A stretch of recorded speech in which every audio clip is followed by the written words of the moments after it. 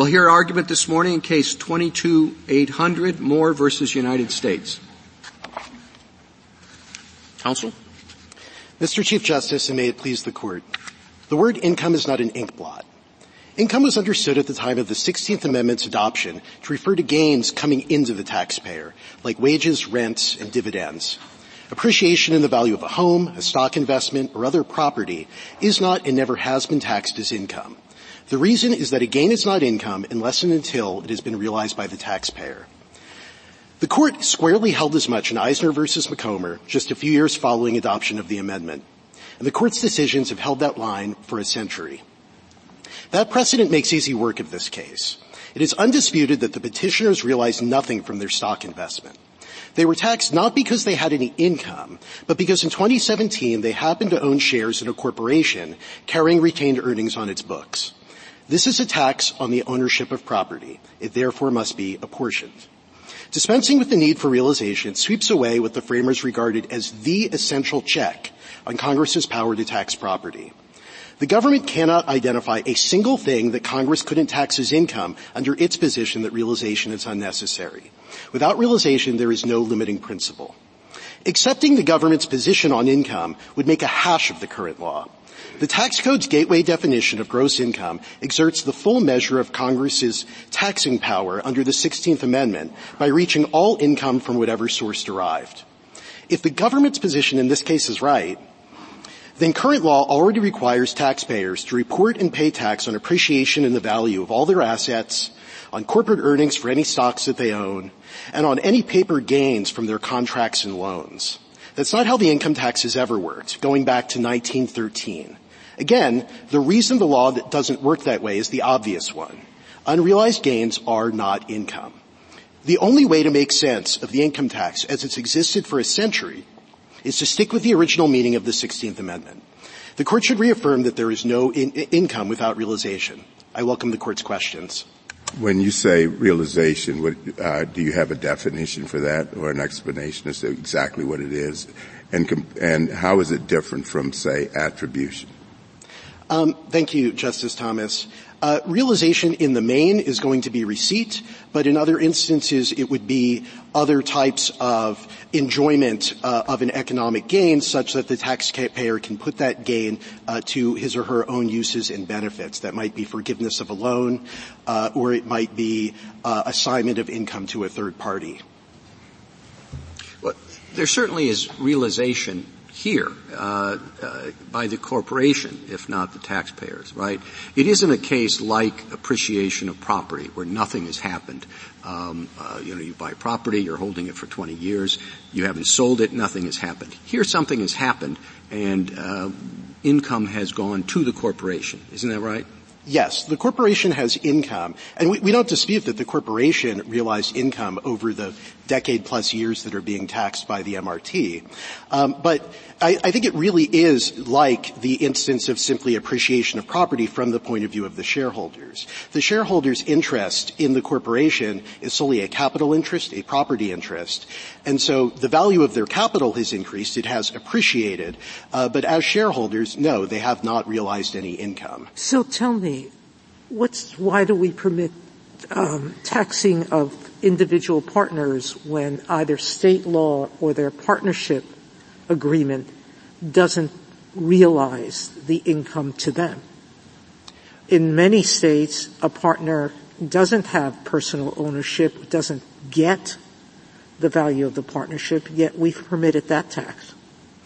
Thank you, Justice Sotomayor. A partnership is a fundamentally different form of organization than a corporation. The law has always recognized that a corporation is a person separate from the shareholders in that corporation, and there simply isn't that separate personhood that applies to partnerships. The partnerships are simply a group of people who come together to undertake a business activity, and when they do so, the income that comes in to them is their income directly. So what do you do with subpart F? Or subpart S, or all of the other ways in which we have attributed corporate income to individuals?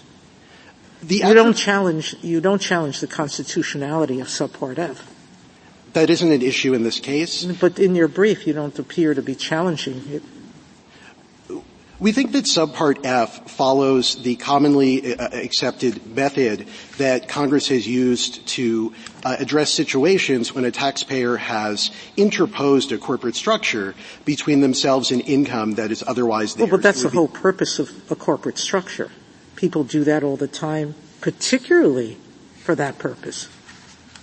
You don't incorporate unless you want the corporate shield. You don't incorporate unless you want the benefits of the corporate protection. So under your theory, subpart F, subpart S, these are long-standing taxing mechanisms by the government. Your theory would undermine those as well, wouldn't it? I don't think that's right. Subpart F, again, works on simply categories of income on a current basis where those categories of income are properly viewed as being, and Congress determined, are properly viewed as being earned by the shareholders due to the nature of the categories of income that are addressed by the statute. I'm sorry, go ahead. So you concede that subpart F is constitutional. I just want to be sure that I understand your answer. We think that the defect with the MRT doesn't really apply to subpart F.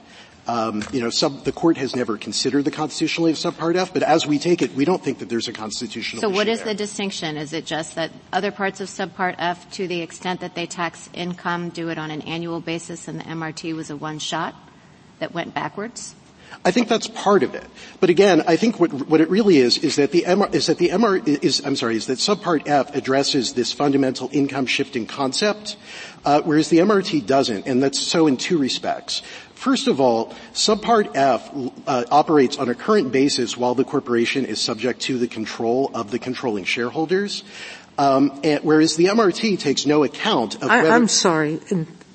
There's no question that you meet the definition of subpart F. You need, in subpart F, at least 10% of the company share, and the company has to be owned more than 50% by U.S. owners. So it's identical in terms of the percentage of ownership or the percentage of shares. That's right. But subpart F, unlike the MRT, aligns the control and the ability to redirect income with the year that it is applicable to. The MRT takes account— It sounds to me that what you're attacking is only a due process issue of how long the tax is for, not the ability to tax. I don't think that's right for the reason that I think whether you owned a particular piece of property on a given date, which is the question that the MRT asks, is sort of the sine qua non of a tax on property, whereas subpart F looks at income as it comes in while the controlling shareholder has the ability to redirect that stream of income. But isn't that then just a question of whether it's fair to attribute — fair from a due process point of view, as Justice Sotomayor is saying, whether it's fair to attribute the income generated by Keisencraft to the Moores, which is a distinct question of whether there was income within the meaning of the 16th Amendment, right? Well, I think it ultimately comes down to a 16th Amendment question for the same reason that the Court thought so in McComber, which is that a shareholder's interest in a corporation, including in its income, is a capital interest and therefore a property interest. And so if there is some reason to look beyond that and attribute income to the shareholder, that would necessarily raise a question of income and why it is that the shareholder isn't being taxed on what would otherwise be a property interest. So I think the Court has always addressed this sort of question as a question of income, and that includes, for example, all of the assignment of income cases that the Court has decided over the years. Can I go back to first principles? The concept of realization was very well established at the time that the 16th Amendment was adopted. But the amendment does not reference realization. All that the drafters had to do was add the word realized after income to lay and collect taxes on income realized, but they never used the word realized. And then I look at the history both before and after the ratification. As far back as 1864, not so far back, Congress taxed from the ratification. Congress taxed, quote, gains and profits of all companies, whether incorporated or partnerships, in estimating the annual gains, profits, or income of any person entitled to the same, whether divided or undivided. In 1913, just 8 months after the ratification of the 16th Amendment, Congress included undistributed corporate earnings to certain shareholders. Your brief tries to distinguish all these things, but I come back to the main point. Both sides can point to congressional actions that taxed some realized income, some or didn't tax unrealized income, but we have examples of Congress taxing unrealized income. Why don't I take it that the plain text of the amendment doesn't make reference to realization? I think there are two central features of the text of the amendment that reflect that it does apply only to realized gains. The first is simply the use of the word income. I would particularly commend to the Court's attention the amicus brief filed by the professors of law and linguistics, which analyzes the use of the word income in period text. As I go back, all of this goes back and forth because the government has other definitions. We're back in square one if what we're doing is weighing historical definitions. The weighing in this case, Your Honor, is quite lopsided. The government relies principally on two definitions that were put forward by economists in the years following the amendment's adoption, and neither of which reflects the common understanding at the time. One of the economists recognized that he was simply espousing his own economic views, divorced from any question of law or common understanding. And the second economist recognized that the common understanding of income is what we say that it was, a realized gain. So far as the common understanding of the term was concerned, the only indication that the Court has before it, aside from dictionaries which, again, lopsidedly favor our position, is the corpus linguistics analysis of the professors of law and linguistics, which looks at how the word was used in everyday language at that time. And it concludes that unanimously, where it's possible to distinguish, income meant realized gains. There's also in the amendment the language from whatever source derived. As we pointed out, derived was generally meant to refer to concepts like receipt. And indeed, again, the amicus brief of the professors of law and linguistics recognized that when income was described as being derived, it was always used in that fashion. I guess I'm not sure. Go ahead. I thought that was just a response to Pollock, which had distinguished between income on personal property and other forms of income. And all that the 16th Amendment authors were doing is to say that distinction that Pollock drew, we don't approve of that distinction. Right. I think that what the 16th Amendment did was remove the necessity to consider whether income came from one source, particularly property, versus other types of sources. But in so doing, it necessarily required as a precedent that the amounts, that what was being taxed, in fact, be income and not something else. But why should we take the common meaning of income rather than the legal meaning, given the context that Justice Kagan points out? I mean, if the 16th Amendment was specifically responding to this Court's legal precedent related to the meaning of income, I guess I'm curious as to why you think that the common meaning of income is what we should be focused on when we try to understand what the 16th Amendment meant when it used that term. Well, that's certainly the approach the Court typically takes in addressing questions of original meaning. But that aside, that's what the Court's cases have said for Merchants Bank and Macomber again and again, that the 16th Amendment is to be construed according to its ordinary meaning. And I would note that if the Court were to depart from that and say, for example, that personal property was not subject to apportionment, which I take it to be the thrust of the questions in this direction, taxes on personal property, that is, that would upend pretty much the entire line of the Court's 16th Amendment jurisprudence over the past centuries. But why? I'm sorry. Go ahead. No, go ahead. But why? If what we do is to think about a particular tax, which seems to be what we've been doing for over 100 years, to see whether that tax is income as understood by attribution or as an excise tax or by other principles, we wouldn't have to we would consider each tax on its own form. You're asking us to just announce what realization is out of context. And for the last 100 years, we've been studiously avoiding doing that because we recognize that it's dangerous to do that. to state a word like realization, we then have to come up with a working definition that applies to every piece of property and every way in which people gain wealth. It doesn't seem logical to me.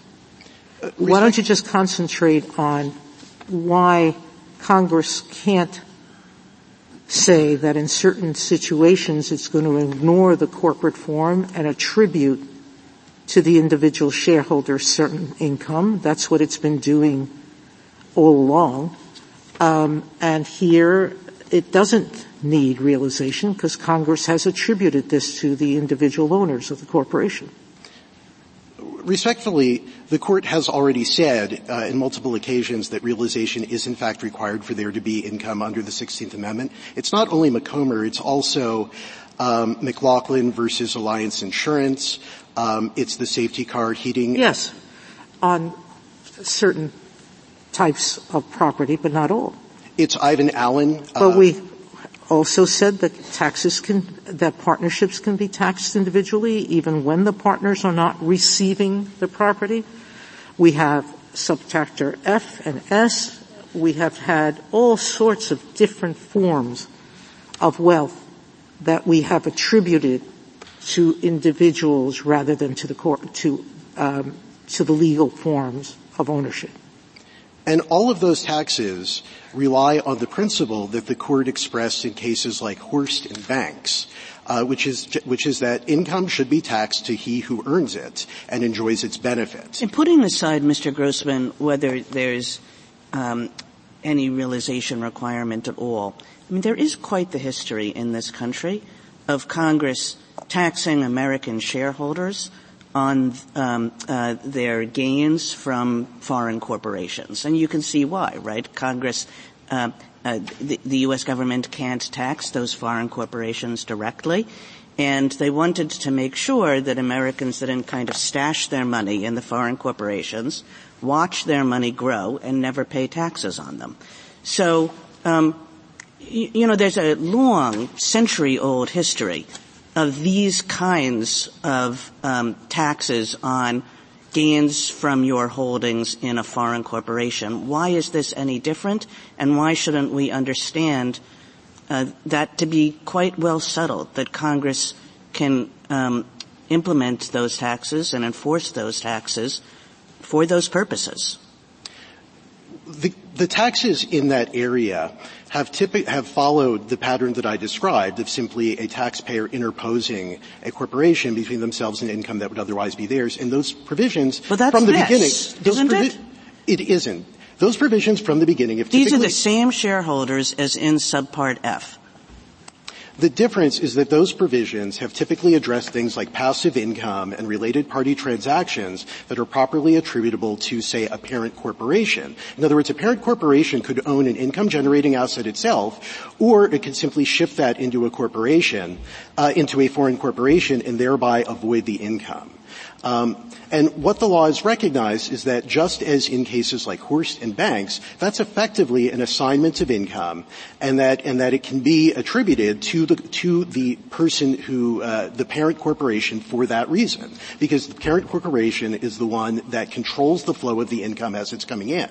The MRT, by contrast, operates as a tax on property. It doesn't take account of any power that the shareholder had over the income as it was coming in the door to the corporation. It only takes account of ownership in 2017. That seems to be an argument about timing. In other words, we have realization in this case. The entity realized income. The question then is attribution, and we've long held that Congress may attribute the income of the company to the shareholders or the partnership to the partners. And the only real wrinkle, I think, here is that it goes back and captures prior year's income. I think there are two wrinkles. One is that with respect to those prior years, the statute doesn't require that the shareholders being taxed had any ability to control the disposition of the income in those years. That's a fundamental distinction. The second is that subpart F... That's not true for the facts of this case, though, correct? It is not true for the facts of this case. But you're saying generally, yeah. Well, I think it just demonstrates that this is a tax on property. In other words, do you own something on a particular date as opposed to what do you do in the past? Did you have that power in the past? But second, provisions... If it had been taxed year by year, would that have been permissible? No, and that's the second wrinkle, so to speak. In this... The MRT is the inverse of its predecessors in the statutes. All of the predecessors, like the foreign personal holding company provisions, as well as subpart F, focus on categories of income that are susceptible to being reassigned into the corporate form. Congress has never reached so far as to tax shareholders of foreign corporations on the active business income of those corporations. Why is that different analytically? I mean, this was all part of a big change from a worldwide tax system to a territorial tax system, and this is one piece of that. But I guess I'm not sure which kind of income is at issue matters for the ultimate analysis of whether the attribution is permissible. Because all of these attribution schemes, going back to the very beginning, have focused on effectively the fraudulent or improper availment of the corporate form to avoid income. And they've always done that historically by focusing on particular categories of income that are susceptible to that type of abuse. Congress took that to the max as it amended subpart F over the years to capture more and more types of that sort of income avoidance. What's interesting is that subpart F says, you've captured the field, now let's get everything else. And the everything else is the active business income that's attributable solely to the foreign corporation's own legitimate business activities overseas. And so the shareholder in a foreign corporation stands in no different position with respect to that income than a shareholder in, say, Microsoft or any other corporation. This isn't the type of income that shareholder would, in the ordinary course of affairs or as a matter of reality, be able to shift around into a corporate form and thereby avoid receiving it themselves. I also want to address just the difficulties that the government's interpretation would raise with respect to the current tax code. As I noted, the tax code already reaches the full extent of Congress's authority under the 16th Amendment. And if the government is right, therefore, that certain novel categories of income, certain novel categories of what had heretofore been regarded as unrealized income or unrealized appreciation were subject to taxation under the 16th Amendment, then those would already be subject to taxation under existing law. Can I ask you a question about your argument before you go on with the government's? So if we agree with you that the 16th Amendment's use of income requires realization and that the MRT does not meet the realization requirement, those are two, I think, different steps of your analysis. It seems to me that all we've done is demonstrate that the 16th Amendment doesn't justify the MRT. Don't you still have to demonstrate that the MRT is a direct tax in order to establish that the Constitution has been violated? Well, if the MRT is not a tax on income, then I think it stands to reason that it would be a tax on the ownership of shares, because otherwise... Well, the government makes another argument in their brief. For example, they offer that it could be an excise tax. So I guess my point is just any indirect tax, I would think, just has to be uniform under the Constitution. So it seems as though it's your burden, regardless of this issue about realization, to establish that this tax is a direct tax in order to sustain your constitutional argument. Am I wrong about that? We allege below that it was a direct tax. The government filed a motion to dismiss. It argued that it was, in fact, a tax on income. It did not dispute. So I appreciate that people haven't argued this. Would we then send it back to the Ninth Circuit to determine this issue of whether or not it's a direct tax? Or is it your argument that we can sustain its constitutionality just because we haven't had briefing on this particular aspect of it? Well, I think what the court could do is answer the question presented. As to whether or not there would be anything left for remand, I think it's at the court's discretion as to whether it wishes to reach the government's excise tax argument. So far as that argument is concerned, again, the bare text of the statute operates based solely on ownership of a particular piece of property on a particular date and takes no account of any type of business operations of the people whom it's taxing. That is the sort of tax that Flint, which I think is the high watermark mark of the court's excise tax jurisprudence, indicates is in fact a tax on property and cannot be sustained as an excise tax. So I think the court could very easily make short work of that argument. Going to the government's position regarding... Is that argument within the question presented? No, Your Honor. Was it preserved? No, Your Honor. It was raised for the first time before this court.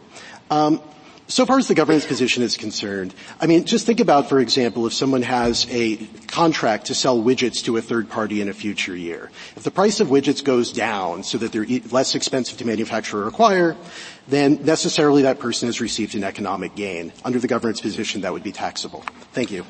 Thank you, counsel. Justice Thomas? Anything further?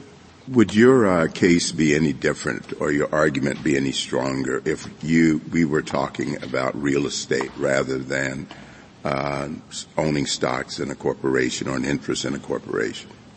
No, Your Honor.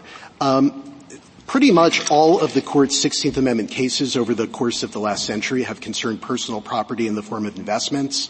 I think it's well established at this time that taxes on personal property well, actually, what I'm more interested in is not necessarily a distinction between real and personal property, but rather having an investment in a corporate form or a partnership where you can actually – there is an argument that the income had been realized by the corporation or income had been realized, as you've heard this morning, by the partnership, and whether or not that should then be attributed to those who invest in those companies. Whereas in real estate, unless there is a transaction, a sale or lease or something, there's no taxable transaction. So would there be a difference between a stake in a corporation or partnership as opposed to real estate or other personal property? I don't think so. I mean, the Court has applied the same principles across the sweep of its 16th Amendment cases. Pretty much all of the early ones, applying the principle that we put forward, did involve corporate investments and different types of corporate reorganizations that the government argued resulted in income to the shareholders. But the Court applied the same principles in cases like Brunn, for example, that involved real property, and recognized that in that instance there equally had to be realization. Likewise in Blatt, the Court reached the opposite result in Brunn, with respect to an improvement made to real property. So we don't think the constitutional principles are any different. I think the only difference perhaps with respect to corporate shares is that the government might have an argument that there is some type of constructive realization under the statute that imposes the tax. But isn't that just based on the questions this morning, that seemed to be a vulnerability that you would not have with real property, for instance? I don't think it's a vulnerability given the general principle that's required and given the nature of this tax. I think it would be a more difficult case if this tax were structured in an entirely different fashion that didn't operate in the way that it does, but that's obviously a hypothetical that's not before the Court. Justice Alito? One last question. Does your theory put at risk limited liability companies, closely held corporations, limited partnership corporations? I mean, there's all sorts of corporate forms that are there. Your definition, I think, would affect the government's ability to tax those individual partners, no? Those individual shareholders. No, Your Honor. Why not? We don't think that those provisions present any constitutional difficulty whatsoever. Again, a corporation is different. The Court's cases have recognized that. I don't know why. Meaning whether it's limited liability or closely held, it's still a corporation. Well, first of all, I mean, you've got distinguishing a corporation from partnership. I mean, again, you have the doctrine of corporate personhood that the Court has long understood does make a difference in these circumstances. But so far as other types of corporations like S corporations are concerned, there is an election that is made by all of the shareholders to those corporations to allow pass-through taxation. If somebody wants to come to the government and say, I am earning income and that's how I've organized my business and I'm operating it, I think the government can accept that as a concession. We're going back to whether attribution is legal. Thank you. I don't think it's a question of attribution, Your Honor. I think it's a question of a concession by the shareholders. Well, no, that's exactly the point, which is why should they get to choose and not the government where to attribute the income? Thank you, counsel. Justice Kagan? So at the risk of a little bit repeating some of the discussion, it seems to me that there are four principal, there may be others, but there are four principal kinds of taxation that Congress has repeatedly countenanced and that this Court certainly has done nothing to get in the way of, that you have to distinguish here. And I just want to make sure I understand your distinctions and whether there's a single distinction that sort of covers all of these or whether each one has a different explanation. So here are my four. It's Subpart F, it's S corporations, it's partnerships, and it's taxing on an accrual basis. So give me why it is that you think we can decide for you without putting any of those kinds of very established taxation schemes at risk. At a 10,000-foot level, Your Honor, they all hew to the realization line as it's been developed in the Court's cases and by historical precedent. See, I would have thought that none of them hew to the realization line. I think that... I mean, that's why this is my question, I guess.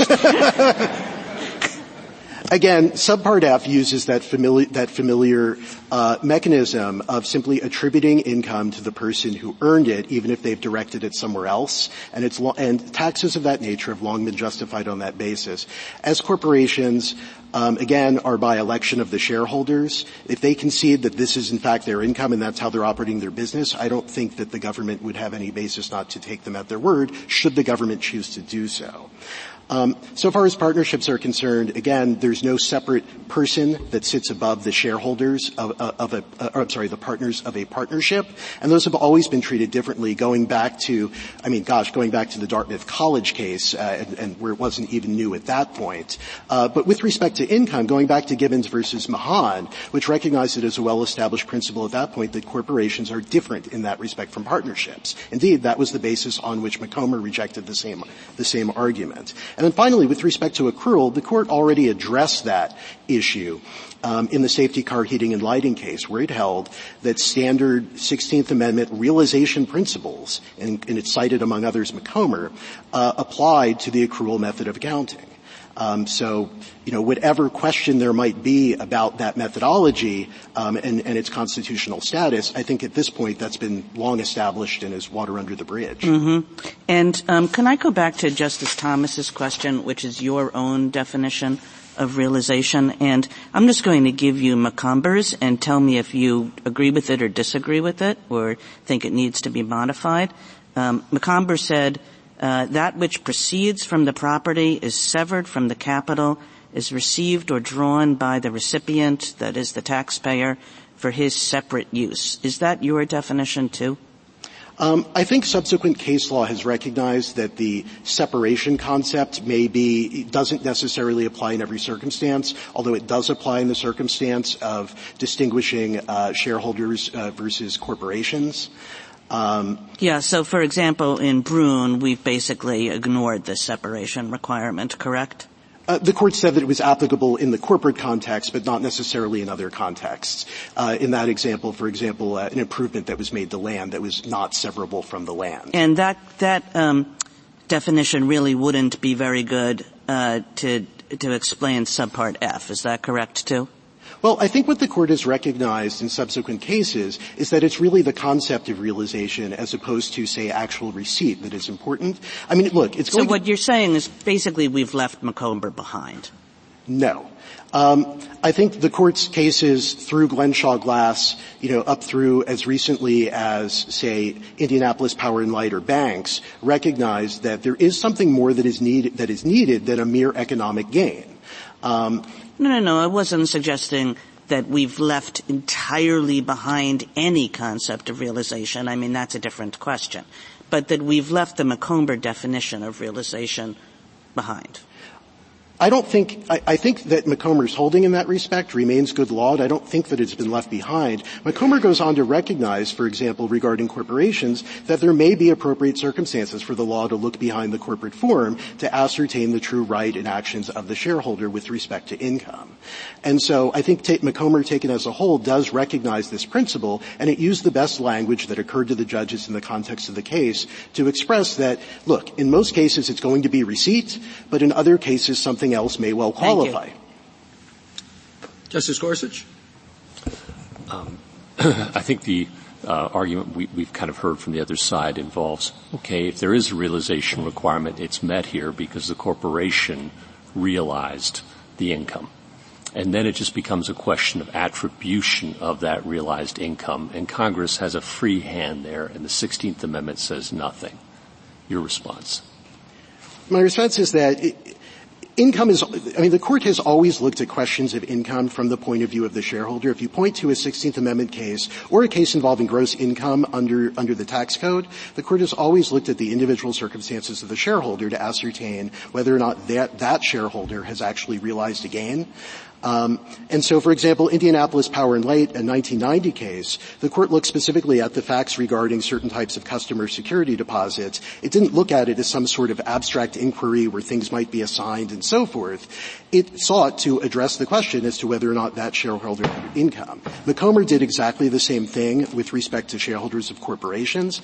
I think the court would certainly have to reverse Macomber, which the government has not asked it to do, to get beyond the idea that just some free-floating notion of income is sufficient for the government to point at something and tax it to a particular individual as their income. You're saying, and if I can put a fine point on it, if I understand it, the question is whether it's income to the taxpayer who's being taxed.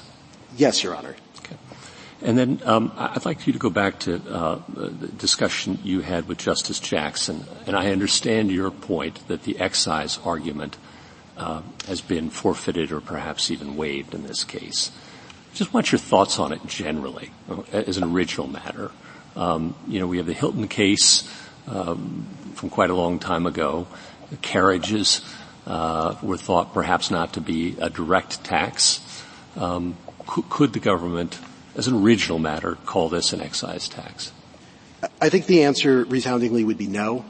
The whole point of the direct tax clauses was to make it difficult for Congress to levy these types of taxes while still leaving that authority available in times of emergency. And so far as taxes on personal property and things like investments were concerned, that was addressed extensively during the ratification debates for the Constitution.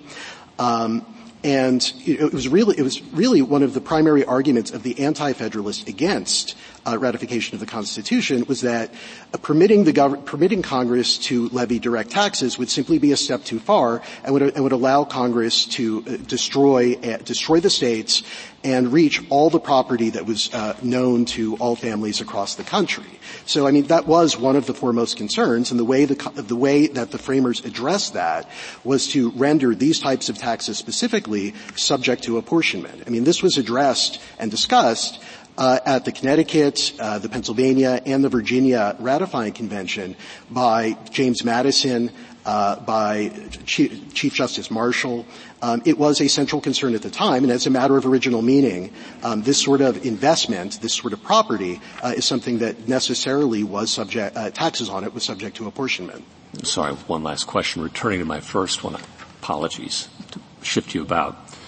If the court were to hold that the only realization requirement is some realization somewhere along the chain by a corporation antecedent to the taxpayer, what would be the consequences of a holding like that? The consequences would be to open the door to taxation of practically everything. All property that a person owns is the fruit of income at some point in time, whether it might be income, that they've received long in the past. Ultimately, all property that we have is made up of flows of income that have then been invested. And so if all that was necessary was some level of income, then Congress could simply point at anything and say, well, at some point this was income to some person at some level, and therefore can be subject to taxation without apportionment. I suppose we could, and maybe would have to draw lines as to how far back in time one can go in assessing that chain of realization. That's right, and I don't really understand how the court would do that based on the constitutional text. The government's definition of income is simply the increase in a person's wealth between 2 points in time. Well, if the time is set at a person's birth or many decades in the past, that could reach some or potentially all of their property, and I don't really understand what the limiting principle would be. Thank you.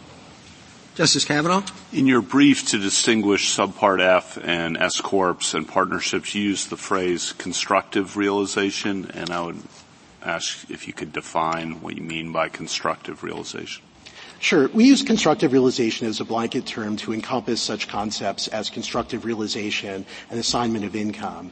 And it refers to the general principle espoused in cases like Banks and like Horst, that income should be taxed to the person who earns it and enjoys its benefits. And Congress, when it has enacted cases relying on that sort of doctrine, has approached it in that nature. In other words, assessing whether the income at issue is something that, in the ordinary course of affairs, could be attributed to the person, to the particular taxpayer at issue, regarding, say, categories of income or abuse of the corporate form and so forth. Okay, thank you. Justice Barrett? Except there are situations, there are cases in which state law said that partners couldn't have control over the property or pull it out unilaterally, in which we've said it's okay for that income to be attributed to the partner. And I understand that partnerships are a different kind of form because as an ownership matter, the partners would own it equally. But I guess I don't think our cases have established control as the linchpin. Can you kind of point me in the right direction if you disagree? With respect to partnerships, if you accept the view that simply a partnership's income is directly the income of its partners, then restrictions on the use to which partnerships may put their income, such as distributing it in certain circumstances, is no different from a state law preventing an individual from using their own income in some particular fashion, spending it on a particular item that they might wish to purchase. But I guess I just mean that control, when we're thinking about how to define income, I'm just questioning whether control can really be the word to use, as opposed to just some sort of distinction between capital and income, the seed and its fruit, right? I mean, it seems to me that control might go a little bit too far. Control has always been an essential element of income attribution statutes because the general idea has to be that the taxpayer at issue has the ability to redirect that stream of income somewhere else and thereby avoid taxes on it. Why isn't that a due process issue? I guess this goes back to Justice Gorsuch's point about what would the consequences be, and we would have to draw lines. You said that means that something that was earned income anywhere along the line ultimately lands in, my bank account, and then it can be considered income to me. But is that a 16th Amendment problem, or is that a due process problem where we have to draw lines about when it's fair to attribute one person's income to someone else? I think it can raise issues under both, but the court has traditionally considered it to be a 16th Amendment issue, not only in McComber, but in trust cases like Corliss, where again, the court considered it a question of, did the taxpayer have control over the stream of income that he had, in that case, redirected into a trust for the benefit of his close family members? And that's the way the court has always analyzed it, from the point of view of the taxpayer and whether that taxpayer has actually received income or not. And last questions about Subpart F. I just want to be sure that I understand your position. You say that income is about whether the person has the ability to direct the income stream. Am I accurately repeating what you said when it's about attribution? I think that is a necessary part of it, yes. It's a necessary part of it. And you've also said that Subpart F corporations in general, of which Chris and Kraft meets the definition. Subpart F corporations and Subpart F do not pose the same 16th Amendment problem that you see here, right? We think that. Do you mean with respect to the application of Subpart F aside from the MRT? Yes. Yes. Okay. And is that because, kind of going back to your point about control, is the distinction then between MRT and the rest of Subpart F this idea that in the other context, the shareholders have some more ability to direct the stream? Well, I think it's two things. It's not that they have more ability, it's that they have any ability. Because, again, under the terms of the statute, the MRT doesn't take account as to whether or not a shareholder exercised control while that stream of income was coming in the door. It only focuses on ownership in 2017, but also that degree of control has also been combined historically with the question of whether or not the types of income being taxed are those that are susceptible to that sort of abuse, such that attribution is appropriate. You mean so there's some sort of fraud overlay to this? Is this really functioning as a tax shelter, as Justice Kagan was pointing out? That's how Congress addressed it in the very first. And that's a constitutional requirement? I think Congress certainly viewed it that way in the very first income tax statute. That provision regarding fraudulent availment of corporations to avoid income was specifically limited, specifically by many of the chief proponents of the 16th Amendment to avoid the precise question that we're addressing, to the precise defect that we're addressing today. Their view was that you could not ordinarily attribute corporate income to shareholders, but could do so only in the instance where there was some sort of fraudulent abuse of a corporation to avoid income. And that's Justice Jackson?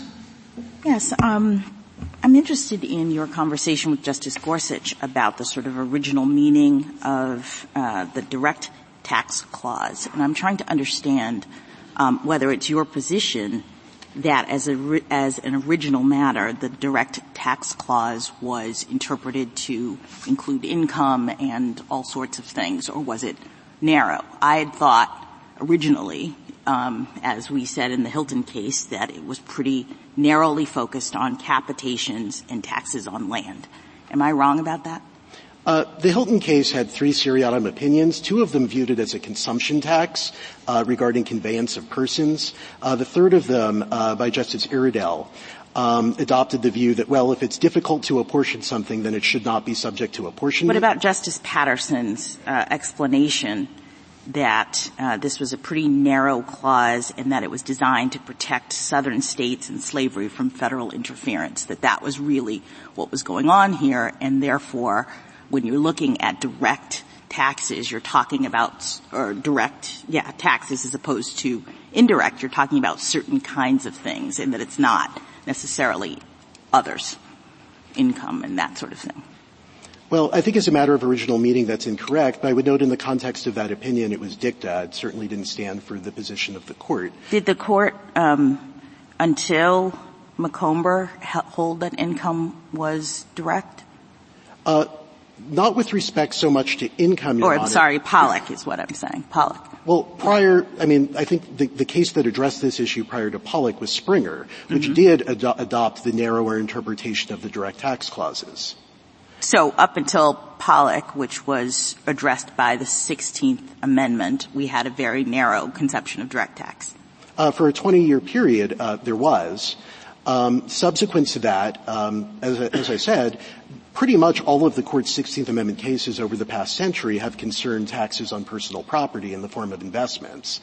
So I think the Court would really have to upend its jurisprudence if it were to decide at this late date that the direct tax clauses ought to be given some other interpretation. All right, let me ask you about realization. Going back to Justice Thomas's very first question and what the definition is. I guess I'm trying to understand whether you think Congress has the authority to define what constitutes realization or not. Is that something you are giving to the court through constitutional interpretation, or who gets to decide what the realization line is? Well, I think as an initial matter, yes. I mean, Congress does get deference on that, but it actually has to try to do that, which is not what it did in this case. I mean, again, the tax here on its face turns on ownership of property on a particular date, and it doesn't take into account. No, I guess I don't understand your answer. If Congress, could we find that there is realization in this case, that there is realization? Like, who makes the definition of realization? Could the court determine that there's realization here under a definition that we are appreciating?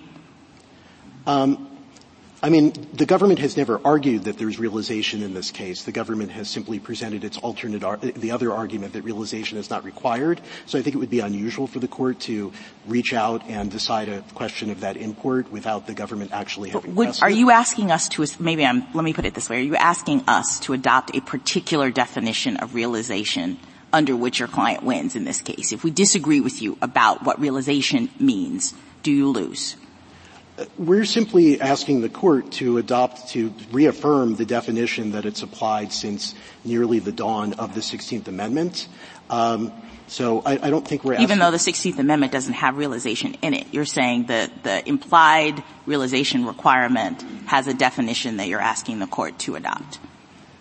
We're simply asking the court to say that realization is necessary as that concept has been espoused in the court's decisions over the course of a century. Thank you. Thank you, counsel. General Prelogar. Mr. Chief Justice, and may it please the court. The MRT is firmly grounded in the 16th Amendment's text and history. The amendment allows Congress to impose taxes on incomes. That phrase had a well-established meaning drawn from numerous pre-ratification income taxes that Congress enacted before this court's decision in Pollock. Several of those taxes were like the MRT in that they taxed shareholders on undistributed corporate earnings, including the income taxes in 1864, 1865, 1867, and 1870. And this court upheld Congress's power to impose those taxes in Hubbard. The 16th Amendment's drafters therefore would have understood taxes on incomes to include taxes like the MRT. That's confirmed by the very first income tax Congress enacted under the 16th Amendment. That 1913 law taxed certain shareholders on their pro rata shares of undistributed corporate earnings. And the trend of pass-through taxation has continued throughout the next century, from taxes on partners to S-corporation shareholders to foreign corporation shareholders under Subpart F. Against all that history, petitioners stake their case on McComber. But the court has limited McComber to taxes on particular stock dividends that are not at issue here. If the court now extended McComber's discussion to invalidate all taxes on undistributed business earnings, it would cause a sea change in the operation of the tax code and cost several trillions of dollars in lost tax revenue. Petitioners say that every other provision of the tax code could be saved under a theory of constructive realization, but they don't provide a comprehensive definition of that term or explain why it would rescue every provision except the MRT. My friend today said it's a blanket term that's defined by the circumstances where you can say that constructive realization occurred, but that's simply circular. And by conceding constructive realization, they've acknowledged Congress's power to draw reasonable lines about what counts as income and who can be taxed on it, which is exactly what Congress did in the MRT. Finally, the court doesn't actually need to resolve any fundamental questions in this case about whether the 16th Amendment requires realization. The MRT taxes income that was actually realized by the foreign corporations, and Congress permissibly attributed the tax on that realized income to U.S. shareholders, just as it has done in any number of pass-through taxes throughout our nation's history. The court could say only that and affirm. I welcome the court's questions. When you say realized, it has been realized, what do you mean by that? I think that this is a paradigmatic case of realization, Justice Thomas, insofar as the thing that's being taxed, the underlying tax base for the MRT, are the earnings that actually came into the corporation, the foreign corporation's coffers. So the tax base here was the substantial ordinary business income that the foreign corporation generated through its operations in the foreign country, and that has to date been subject to tax deferral. That income has never been taxed at the corporate or entity level. Instead, what Congress did in the MRT is enact a pass-through tax that attributed the liability on that actual income that was realized to the U.S. shareholders. Outside of the context of the MRT, do you think that the increase in value of real property could be a taxable event? So I think that raises a more difficult question. This presses on the idea of whether you can characterize gains in the form of appreciation as income that's taxable. I think that there's a strong argument that falls within a definition of income that looks to whether there have been economic gains over time. And it's important to note that Congress has at various times imposed taxes on that kind of appreciation. Some of the Civil War era income tax laws that I pointed to at the beginning in my introduction had appreciation-based taxation for certain property like livestock. And still today there are really important provisions of the tax code that effectively tax individuals on appreciation. For example, the mark-to-market taxes that my friend has conceded are constitutional treat a taxpayer as though there was a realizable event at the end of the tax year for certain futures contracts, for certain life insurance holdings, securities dealers holding that mark the amount of the value to the market price, even in the absence of any kind of sale. So I think that there is strong support for the idea that you can tax at least certain forms of appreciation. Well, if there's strong support, I mean, you've buried Macomber. I mean, and that takes away a lot of the strong support for a pretty basic proposition that the government can't tax as income to the property owner the appreciation and value of the property. So, I mean, what is left to defend that proposition without Macomber? Well, Mr. Chief Justice, I disagree with the suggestion that Macomber involved a tax on appreciation. The court there instead concluded— but I mean, I know your argument that it's limited to stock dividends, but it also has been recognized as at least in the beginning, before it certainly narrowed over time, as standing for the proposition that the government cannot tax the appreciation in property. And you've taken that off the board in your presentation today. So I wonder if you can give us a little more view or assurance on what's left to defend that proposition once you've stabbed Macomber. Well, Mr. Chief Justice, I want to say that we're invoking this court's own precedent about Macomber's scope and reach. It's the court itself that said that Macomber is limited to the particular type of stock dividend at issue there, and that type of stock dividend didn't actually represent any kind of economic gain to the taxpayer. In other words, in Macomber, the taxpayer received additional shares in the company, but it was a stock split, and her shares were diluted in a commensurate amount so that the court said that from the taxpayer's perspective, there was no difference in her ownership stake in the company, both before and after the stock. Well, if you wanted to defend the proposition that the government cannot tax the appreciation in property without any other event of realization, what would you cite, given the fact that Macomber is not on the table?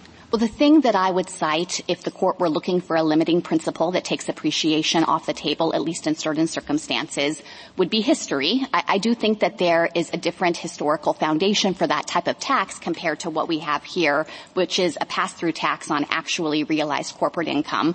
So I think that the court could reserve judgment on whether there might be principled lines based on the history of that type of tax scheme to suggest that it wouldn't be what the framers of the 16th Amendment had in mind. But again, I do want to emphasize the fundamental distinction between a tax base that focuses on actually realized income and then attributes it to a different taxpayer, which is a prevalent feature of the tax code and which involves many of the provisions my friend today has conceded are constitutional. One of your the arguments that you press most strongly, and certainly it has resonated a lot in the coverage of this case, is that the adoption of the petitioner's arguments would have far-reaching consequences. Isn't that correct? That's correct. So do you think it is fair then to explore what the consequences of your argument would be? I'm happy to talk about the consequences of our argument, although I want to say at the outset I think that the court could resolve this case quite narrowly. Now, the Ninth Circuit held that the Supreme Court has made clear that realization of income is not a constitutional requirement, but is instead founded on administrative convenience. Is that correct? The Ninth Circuit was referring to this court's decision in Cottage Savings, where the court did say that realization requirements are founded on administrative convenience. Not the question whether that's a correct interpretation of our prior precedents. Is it your position, as I understand you to argue in your brief, that realization is not required? The 16th Amendment simply permits the taxation of income, whether realized or not. We certainly think that there is no bright-line realization rule or requirement under the 16th Amendment and that Congress is permitted to tax certain forms of unrealized gains.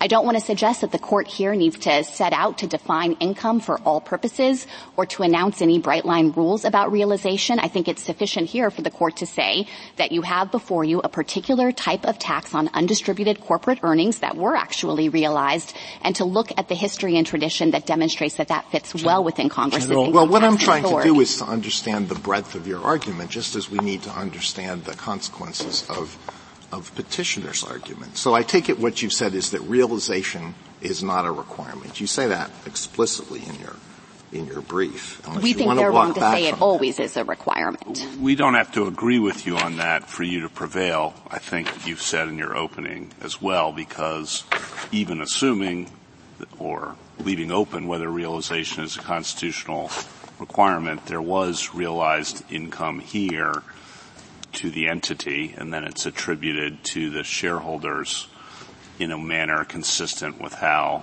Congress has done that and this Court has allowed. That's correct, Justice Kavanaugh. We think that here the constitutional question is actually quite easy, and it doesn't require the Court to consider some of the foundational questions about the meaning of the 16th Amendment in other contexts, because here we have paradigmatic realized income at the entity level, and this functions just like the pass-through taxes on partnerships, the taxes on other types of corporate shareholders, S-corporation shareholders, and particularly in the context of foreign corporations, the tax under subpart F, of which the MRT is just a part. So your answer is that there need not be realization by the taxpayer. It's sufficient if there's realization by some other entity, correct? Under the 16th Amendment, that's correct, although there is a due process question in that context about the limits on Congress's ability to attribute income that was realized by one taxpayer to another taxpayer. All right, that's the due process question, and that's a question of substantive due process. That's how this Court has analyzed it in cases like Burnett versus Wells, where it was looking at the limits on Congress's ability to make that kind of attribution decision. And anything under substantive due process involving an economic regulation like this, the only thing that would need to be shown is that it was rational for Congress to do what it did. Yes, the Court has looked at whether Congress has made an arbitrary choice, whether it's acted unreasonably, but I think that the Court's precedents reveal that the Court really has looked at whether the taxpayer who owes the tax liability has a relationship to the underlying income. If it's a rational basis review, then that's not much, right? So we could say the 30-year requirement here is a substantive due process issue, so we don't have to grapple with it here. But to be honest, we would be saying, unless you can show it was irrational, that would be sufficient. Well, I want to be precise about the doctrine here. You mentioned the 30-year look-back period. I think that actually has to do with retroactivity principles under the Due Process Clause, and I think that that's somewhat different than the attribution question that we had been discussing about whether Congress can fairly attribute tax liability to one person for income that was earned at the entity level. I recognize that maybe there are some complicated questions out there that could exist in this space, but the important point is that here we have an enormous amount of history and tradition on our side to support the idea that this particular attribution decision falls well within constitutional bounds. I understand you want to talk about this case, and ultimately we have to talk about this case, but I just want to understand how far your argument goes. How far does it logically go? So under your argument, does the 16th Amendment allow the taxation, it allows the taxation of income, and you define income as an increase in an economic gain between 2 points in time. So let's say that somebody graduates from school and starts up a little business in his garage, and 20 years later, 30 years later, the person is a billionaire. Can Congress, under your argument, can Congress tax all of that on the ground that it's income? So if that has already been taxed, as I imagine it would through annual income taxes, then it sounds to me like the hypothetical is actually functioning as a property tax insofar as looking at the total value of the asset. The appreciation in stock value over 20 or 30 years, could Congress say, we want to reach back and tax all of that? So I think that's economic gain between two periods of time, between 2 points in time. I think that's a harder question, and here's why. I do think that that would fit within an ordinary conception of income as covering economic gain between 2 points of time and focusing on the increment of gain. But we don't have the same tradition to support Congress levying income taxes in that manner. Well, now, the Court might conclude if it were— I'm sorry to interrupt, but on this point, in your brief at least, and I understand your argument is a little bit different here today, but in your brief at least, you confronted the question whether Congress could tax millions of Americans who hold small amounts of stock in their retirement investment accounts. And you say yes. And you point to the 1864 Civil War laws. And then you say, but that would be administratively unworkable. So as I understood, at least in your brief, the answer to Justice Alito's question, I think, is yes, that could happen. So I think this is a really important point, Justice Gorsuch, and let me clarify that that statement in the brief was referring to the idea of pass-through taxation on all large or all corporate shareholders. That would function like the MRT. The basis for the tax would be the corporation's earnings, and then the shareholders would be responsible for a pro rata share of the corporation's earnings. That's a different type of pass-through tax. I'm not sure that's clear. It seemed to me, at least, that the argument was that you were dealing with was the change in value over time, and stock prices increase. Could you tax that otherwise we would consider unrealized gain, treat that as a realized gain? And the answer is yes, because they did that in 1864, and because if there's any limitation, it has to do with administrative workability. In 1864, they were doing a pass-through tax on the corporate earnings, and so the calculation of the tax was not based on the appreciation in the shares, but rather was based on what the corporation had actually earned as its income. Okay. And I don't want to suggest that a tax on appreciation in stock would necessarily be invalid. As I had mentioned to Justice Thomas, there are provisions on the books today that my friends concede are constitutional. But let me say that to the extent that this question and Justice Alito's question is pressing on the idea that maybe this kind of appreciation should just be beyond the reach of Congress's taxing power. No, I'm just asking what the limits of your argument are, and it seems to me there are none. Well, I certainly think that Congress has broad taxing power, and what I was about to say is that here the relevant question is not whether Congress has the power to tax in the first place. The Court has said Congress has plenary power. It can tax people just for existing. The question is whether that's a direct tax that has to be apportioned or whether it's subject to the rule of uniformity as an indirect tax. And if I might address what I now perceive to be kind of a backup argument. So the first argument, brief argument, is no realization requirement. Today I'm hearing, well, even if there is realization, there was somewhere in the chain realization, and then Congress can attribute it freely as it wishes. And I understand that argument, but I'm not sure how we fit it with our precedent. If we ditch Macomber, I understand your argument. But let's assume Macomber isn't completely misguided, okay? I think those were your words, misguided. I look at Fellis, I look at Brune, I look at Hearst, and it seems to me, at least as I read them, that they're all trying to work within Macomber's framework and talking about, is it fair to say that there was realization to the taxpayer, not realization somewhere back in the chain of history, an income realized by the corporation or a parent or a subsidiary or whomever. And just as a matter of precedent now I'm talking, what's mistaken about that? So in those subsequent cases, I wouldn't say that the Court was mistaken there. It did happen to find a realization on the facts of those particular cases. For the taxpayer, right? For the taxpayer. Of course, they involve different types of tax. None of those cases involved a pass-through tax. And so I think looking at what is maybe the closest precedent to the situation that we have here, I'd point to the Court's decision in Heiner versus Mellon, which considered the propriety of a tax on partners, even in a circumstance where they couldn't actually access the partnership income because state law prohibited a distribution to them. And the Court said that was perfectly fine. You haven't made an argument that there was realization to this taxpayer, though, have you? But the whole premise of pass-through taxation. Just answer that before you launch off. You haven't made that argument, right? We don't think that the tax's constitutionality depends on whether these taxpayers get a distribution, because this is a pass-through tax, just like the other contexts I've been mentioning. And I think that there are kind of two ways to think about it. I'll take that as a yes. Well, I was about to say there are two ways to think about it. One is to say that there was realized income at the entity level, and Congress can permissibly attribute that to the taxpayer. Another way to look at it would be to say that the taxpayer has a close enough relationship to that underlying income for Congress to permissibly treat it as income to the taxpayer. But we don't have that argument before us. What do we do about that? That argument hasn't been made. Well, we certainly intended to make that argument, and I understand our briefing to focus on both aspects of this issue. We, of course, joined issue with petitioners on whether the 16th Amendment requires realization. Because to the taxpayer or to anybody, and you say, no, it doesn't require realization. And now today you're saying maybe it requires realization, but not to the taxpayer.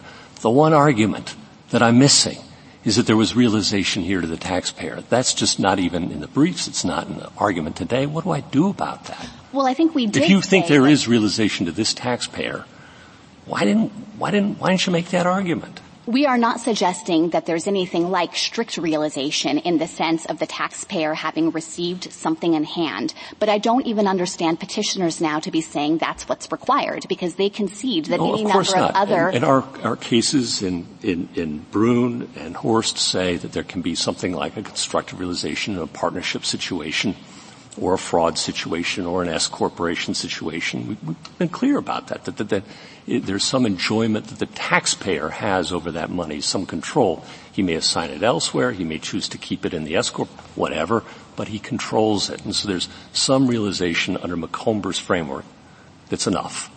But that argument that this taxpayer had that kind of enjoyment isn't in the briefs before us. And I'm just wondering, what do I do about that? Well, I think we did make that argument because we made the point that to the extent the court goes down the road of recognizing some theory of constructive realization, then the MRT would fit within that same framework, because petitioners haven't identified any actual distinction between how those other tax contexts operate and how the MRT operates. Let's just say I don't see that argument. Then what do you want me to do? Am I supposed to vacate and remand for consideration of that question? Is it waived? What would you have me do? I certainly think that in our brief we argued that here the taxpayers can properly be held accountable for the corporation's income, and that the court could say that. I got that argument, General. Yes. I got the argument that either there's no realization or as a backup there's realization and fair attribution. But if I'm working within this court's precedents, if I don't consider them wholly misguided, okay? If I'm not willing to overturn 100 years worth of precedent, which you're asking us to do, and the question is it fair to say this taxpayer constructively or actually realized this income? Should I vacate and remand? No, you should affirm, because here we made the argument that there is the same level of control and exactly the same relationship as in Subpart F. So we did make this argument, Justice Gorsuch. We made the point that if the court is focused on things like control or influence, that there is no relevant distinction with Subpart F, because this is taxing in precisely the same way as Subpart F operates. And General, what do you think is the significance of petitioner's concession that Subpart F is constitutional, to your point? I think that is an incredibly significant concession here, because it demonstrates that even if the court were to apply a lens of control or influence, I think the right word to use would be relationship to the income, petitioners have acknowledged that 10% U.S. shareholders have the requisite level of relationship in order to properly have income attributed to them. Now, my friend suggested that there's some fundamental difference with Subpart F because it taxes different types of income. I think he said it's income where you can interpose the corporate form. I don't understand that distinction, because, of course, the 16th Amendment says that Congress can tax all income from whatever source derived. So the 16th Amendment's text by its own terms makes clear that the different forms of income being taxed don't make a relevant constitutional difference. And even if you look at it as a factual matter, my friend's argument doesn't withstand scrutiny, because he suggested that, for example, all of this income could have been earned by the taxpayer himself, but that doesn't explain many important features of Subpart F, like insuring risks outside the country of incorporation for the CFC, or doing business in countries that are subject to U.S. sanctions. Those are parts of Subpart F income, and I don't think that there is a relevant distinction with respect to whether it could be properly attributed to the taxpayer.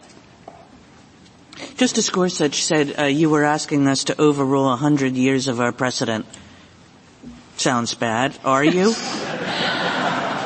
I am not asking the court to overrule any precedent in this case. I'm asking the court to follow its precedent that postdates Macomber and makes clear that the discussion in that case was limited to the particular type of stock dividend at issue there. I recognize that there is language in Macomber that seemed to have broader sweep, but this court itself has already recognized that is not the right way to read the language. General, if I might, though, I mean, in Macomber it said realization. You say that's misguided.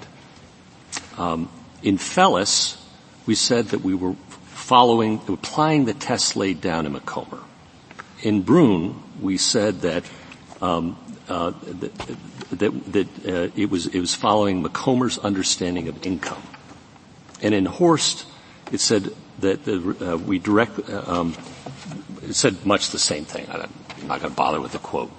But in each of those cases, at least, it purported to be faithfully following Macomber. Justice Gorsuch, you just disagree with that, I guess. I disagree with that reading of those cases because I think if you look at each of the cases you mentioned, the court did find realization on the particular facts there, but using different standards than Macomber itself had articulated. Take, for example, Brune. That was a case where I think you said the court said it was faithfully applying its interpretation of income, but the court in Brune specifically disavowed the aspect of Macomber that said you have to be able to separate the economic gain from the underlying property. Certainly, it talked about control. But it spoke of applying Macomber. Now, maybe you think it was diluting itself, but that's how the court perceived what it was doing.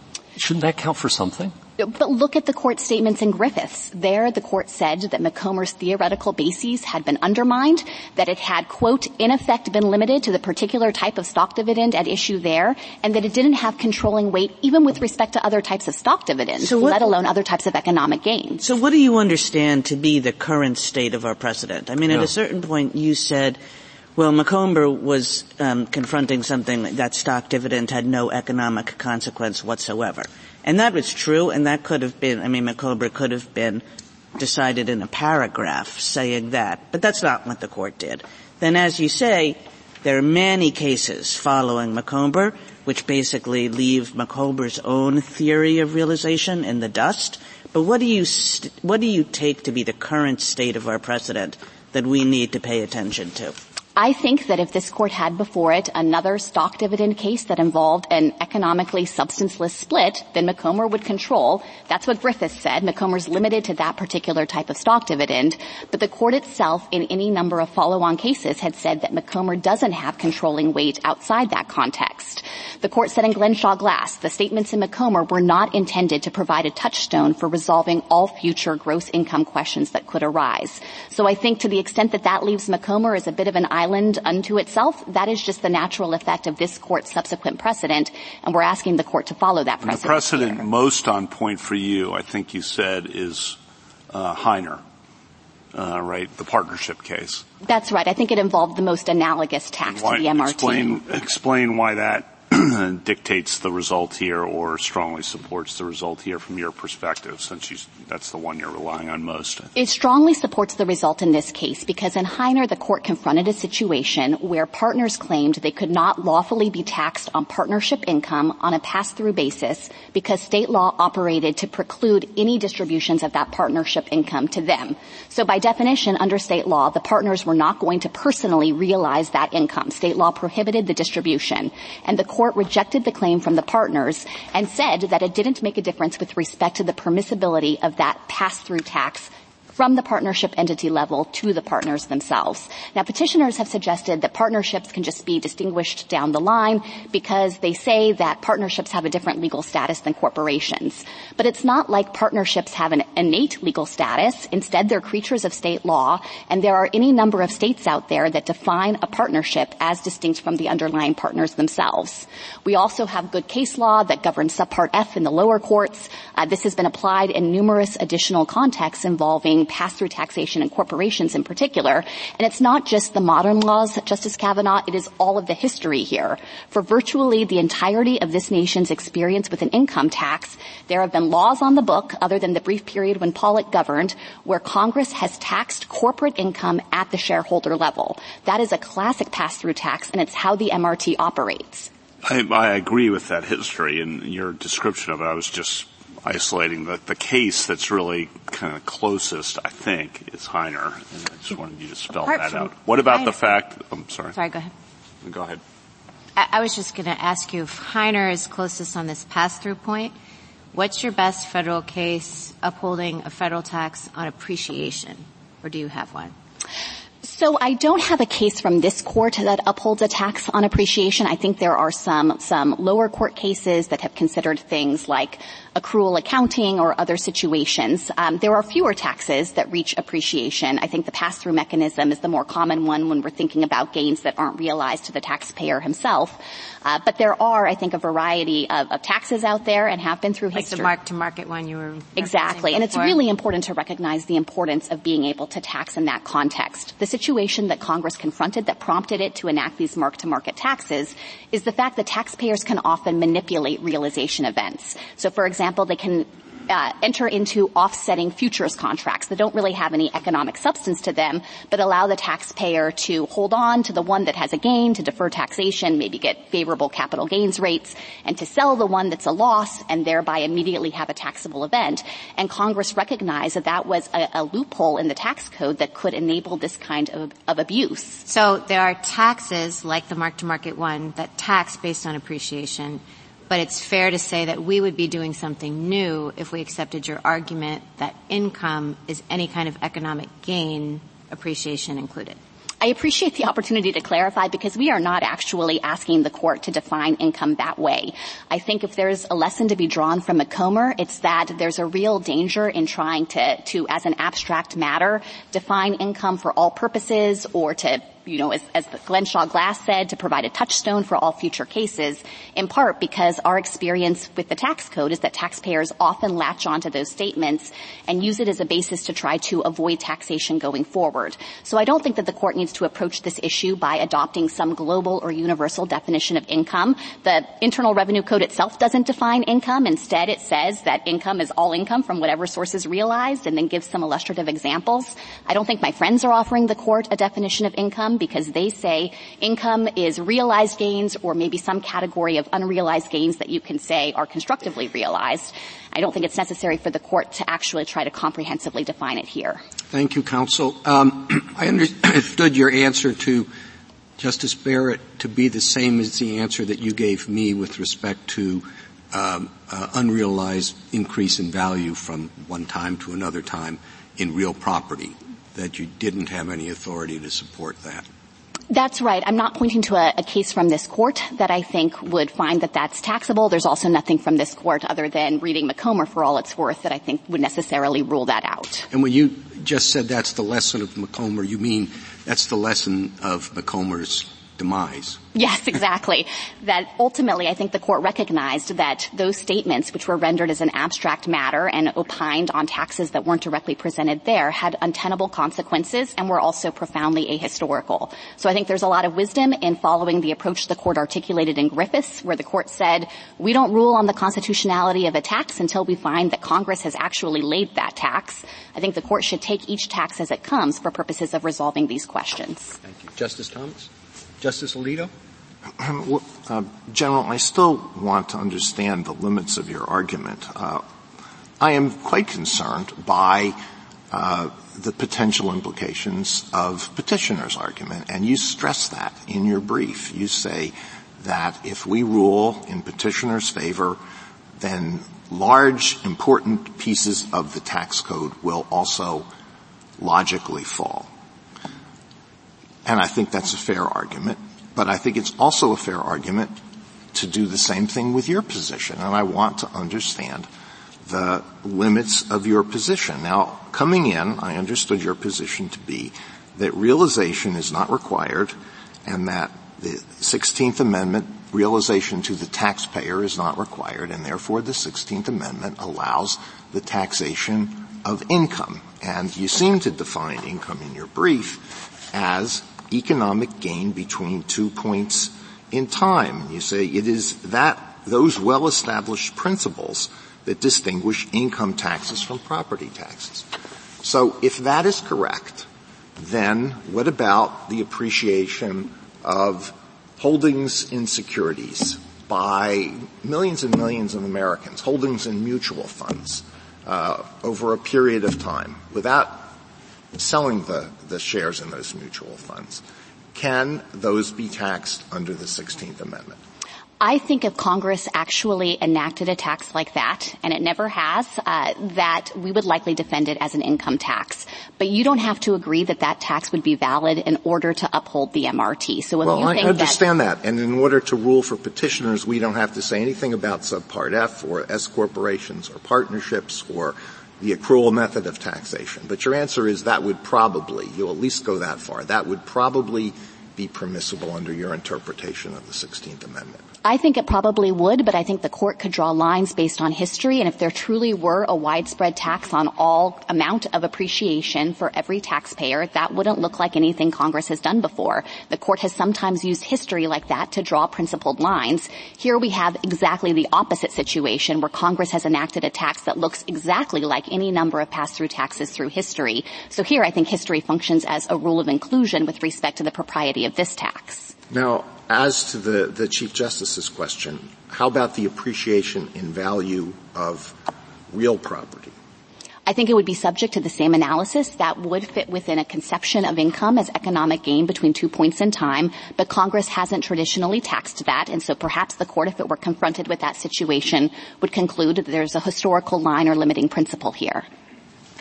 So unless history rules that out, I'm not quite sure how Congress's failure to enact a tax in the past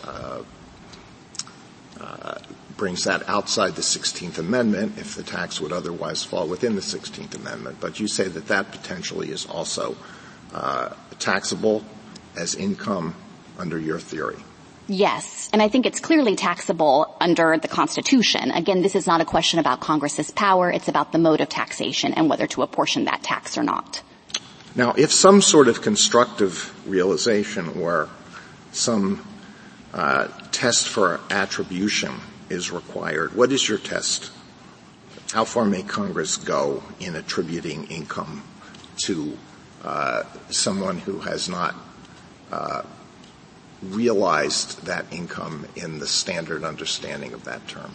I would apply the test the court used in Burnett versus Wells, which presents the most closely analogous situation. A taxpayer argued that because he had been the grantor of a trust, he couldn't be held liable for the gains in the trust. It couldn't properly be attributed to him because he had no continuing control and wouldn't personally enjoy those gains, which instead went to the beneficiaries. This court rejected that claim, and what it said is that Congress had not acted arbitrarily in making that attribution decision. It looked at the taxpayer's relationship to the underlying income and concluded that there was good reason to tax the grantor in that circumstance, including to avoid shifting income to lower income taxpayers.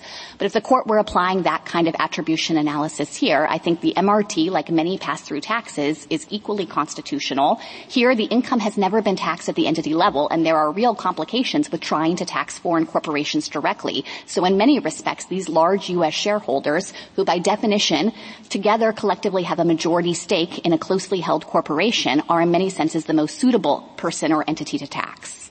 Well, have we ever said, and maybe we should in this case, say that the 16th Amendment applies differently to income or property that is obtained abroad than it does to income or property possessed within the United States? The court hasn't previously said that, but my friend himself suggests that in thinking about these issues, the court should focus on the potential for tax avoidance or tax abuse. And I think that that concession just underscores the point that when you are using a foreign corporation, it provides a ready vehicle to shelter funds offshore, keep them out of the reach of U.S. taxing authorities, and thus complicate efforts to access those funds, even when they have a really significant connection, as they do here, because these companies are majority owned by U.S. taxpayers. And it's important to recognize, too, that this case is not the paradigmatic case of how the MRT applies. The overwhelming majority of taxpayers subject to this are domestic corporations, often parent companies of wholly owned foreign subsidiaries who have arranged their affairs to be able to keep this money offshore to a period of long tax deferral. But I think that it would be anomalous to suggest that the money is forever out of the reach of U.S. taxing authority. Now, the petitioners were in on the ground floor with this corporation, but what if they had simply bought into the company the day before the MRT made taxes due? Wouldn't that look an awful lot like a tax on capital rather than a tax on income in any sense of the word? So I have three reactions to that. I think that the underlying nature of what's being taxed, which are the realized earnings of the corporation, wouldn't change. I do think that raises a harder attribution question because that taxpayer would have less of a direct relationship to the thing that's being taxed, and so maybe someone in that situation would have a better as-applied due process claim. As you mentioned, the Moores themselves aren't in that position.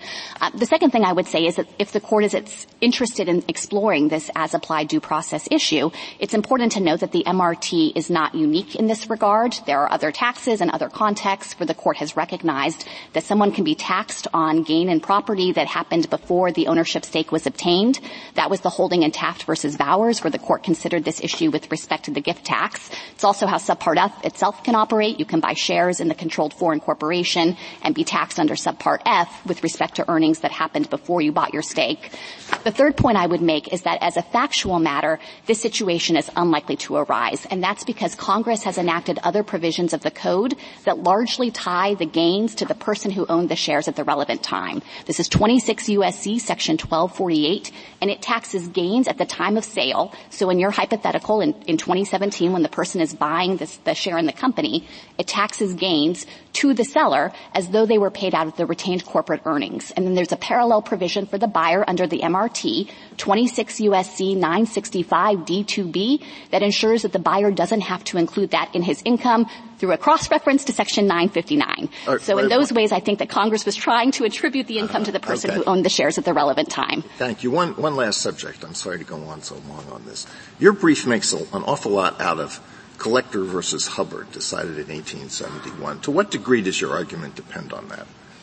Our argument doesn't depend on Hubbard. Ultimately, we think that what carries the day here is the overwhelming history that demonstrates that Congress has long taxed income at the corporate level to shareholders. Hubbard upheld that exercise of authority, and so I think if you're looking at the text of the 16th Amendment and what those who drafted it would have in mind, they would have been well aware of this pass-through taxation and of the Hubbard precedent itself. But do you think that, I'm sorry to interrupt, do you think that Hubbard decided that the tax that was at issue in Hubbard satisfied Article 1, Section 2 and Article 1, Section 9, which draws the distinction between direct and indirect taxes? Do you think that the Court decided that question in Hubbard? So Hubbard's discussion of this issue is brief. I don't think that it parsed the constitutional text that way, although it did say that this was within Congress's power to enact. So I understand that to be a constitutional holding, but I acknowledge that it didn't get into the specific provisions of the Constitution or their interpretation. Do you think it was overruled in Pollock? So I think that I don't think it would be right to say that Pollock was the last word on it, of course, because even if it was overruled in Pollock, the 16th Amendment came along and itself reversed Pollock. Well, do you think that the Pollock court understood itself to be overruling Hubbard? I think it's possible that, yes, the Pollock court understood itself to be overruling Hubbard. It was obviously adopting an understanding of what constitutes a direct tax. That was a sharp departure from what had come before. I guess what I would say, Justice Alito, is that it seems to me implausible that the drafters of the 16th Amendment, in seeking to overturn Pollock and fully revive Congress's pre-existing income tax authority, would have meant to do so with respect to all the ways Congress had exercised that authority, except for the type of pass-through tax that Hubbard specifically approved. Well, I mean, if the court in Hubbard thought that it was overruling Hubbard, if the court in Pollock thought it was overruling Hubbard, what do you make of the fact that it doesn't even mention Hubbard? And as far as I can tell, Hubbard was never cited by the attorneys in that case. And, I looked back at, Professor Fiss's, volume in the Oliver Wendell Holmes devise of the Supreme Court on what he has to say about Pollock, and he says, Pollock was a special ceremonial occasion for the court. The greatest lawyers of the day appeared for both sides. So the greatest lawyers for the day didn't understand that there was Hubbard that had supported, the attorney arguing for the government just didn't realize that they had Hubbard on the book that supported their position. Well, and the court entirely missed it. Maybe they missed an opportunity to make a good argument in that case, but I think ultimately the important point is that relying on Pollock and trying to parse Pollock versus Hubbard ignores the effect of the 16th Amendment. This was an amendment to the Constitution that was specifically designed to restore a pre-existing power, and the right way to look at what that power means is to look at how it had actually been exercised before. Thank you. Justice Sotomayor? I don't fault the parties for shooting for the stars. But I guess the tenor of the questions is that nobody's happy with anybody's definition of anything, okay? You started by suggesting a narrow ruling. I think there are two ways to narrowly rule. tell me one is better than the other, if at all, okay? But first we can say there is a realization requirement, and here it was realized because the corporation realized it. You have to deal with Justice Gorsuch's concern that you waive that argument. I may disagree with him, but that we can work out among ourselves. But the bottom line, we could rule that way. Or we could do it the way Justice Kavanaugh started his question, which is we assume that there's a realization requirement, and it was met here. So which of the two ways should we do it, and how not, and why not? It would be critically important for the court to do it through Justice Kavanaugh's approach. That is, I don't think the court needs to resolve anything about whether the 16th Amendment requires realization. Here we happen to have it, and this kind of tax corresponds to pass-through taxes we've had through history, and that suffices to resolve this case. We have serious concerns with the court.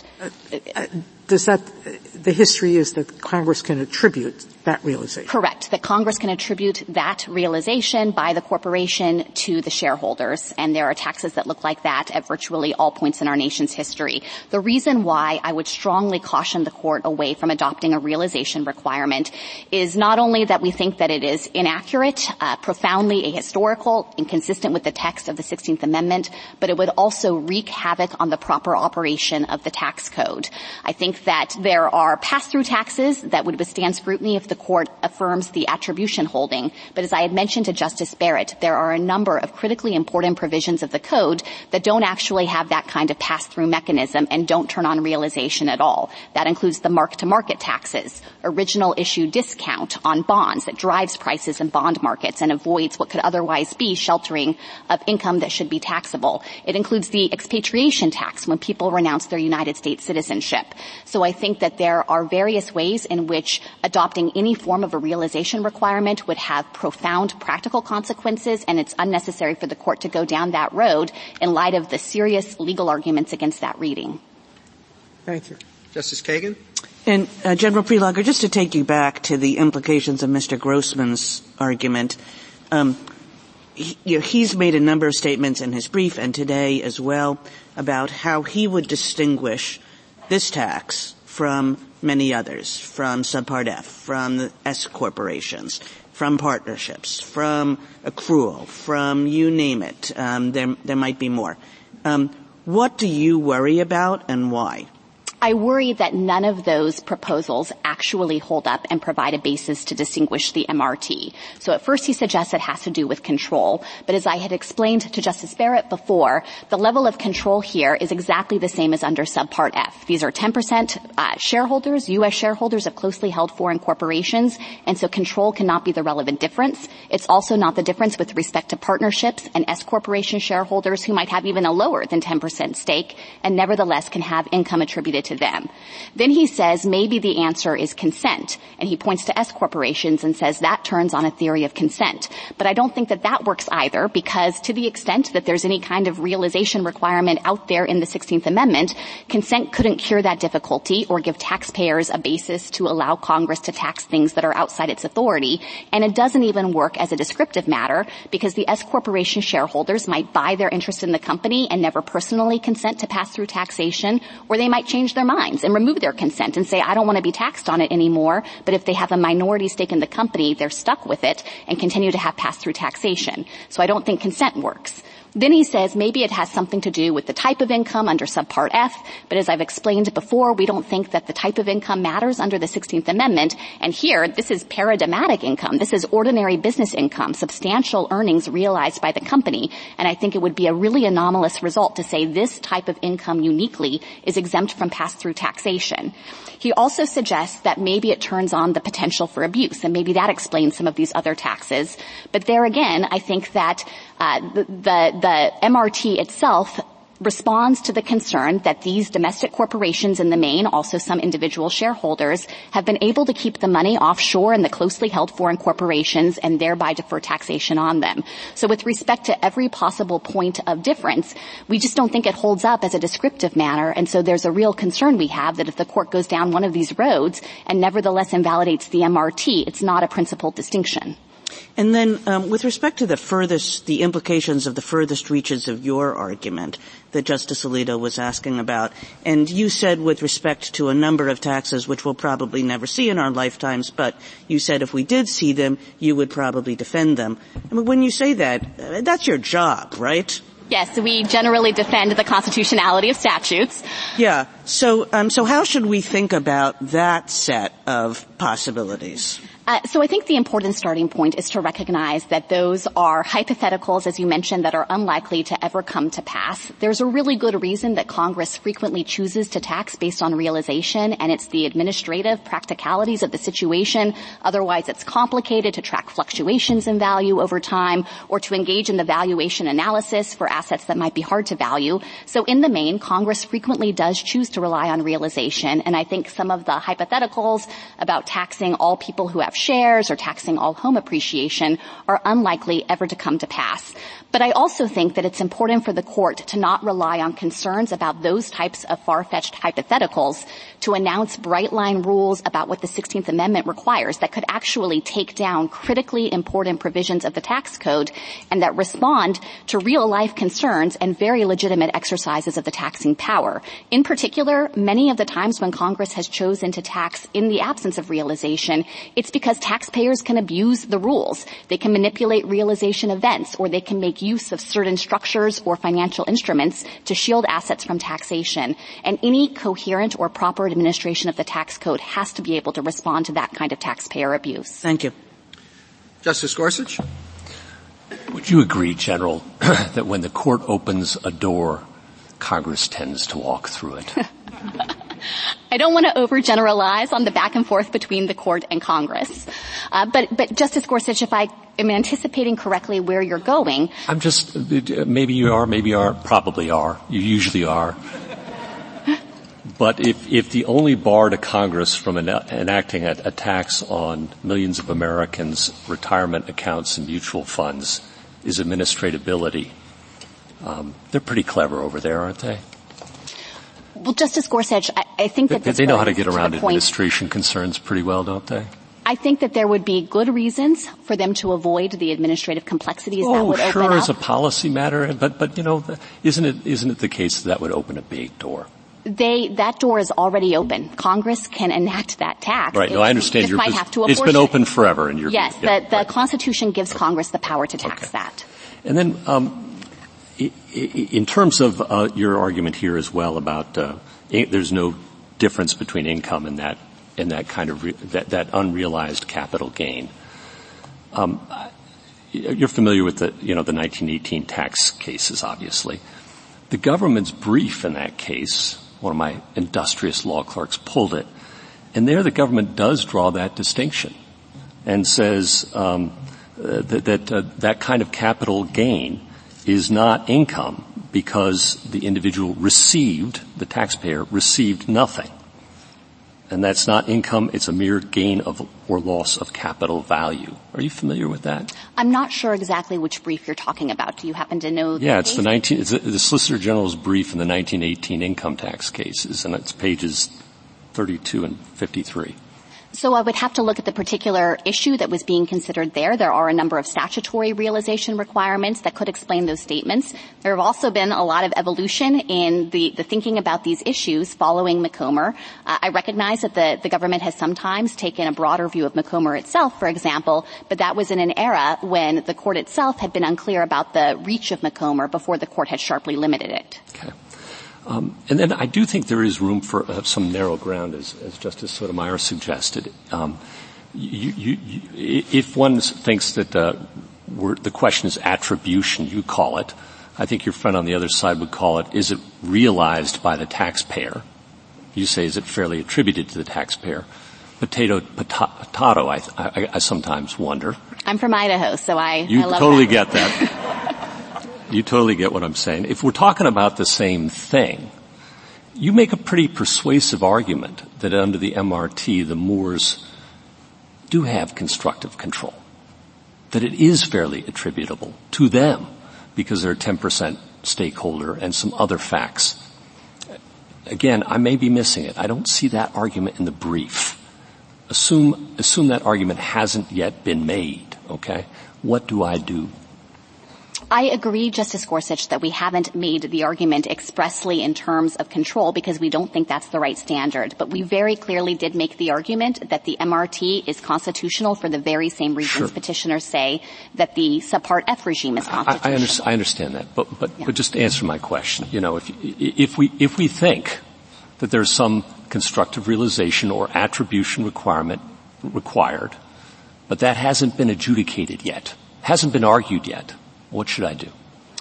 If you think it hasn't been argued yet, I of course disagree on the facts, but the court can affirm on an alternative ground, even one that the party didn't raise. The court said that in Dada versus United States, for example, so I think it would be open for the court to affirm on that ground because we do think it's a very strong argument, and I would encourage the court to do so. Okay, and then you've argued that the attribution is a feature of due process rather than income under the 16th Amendment.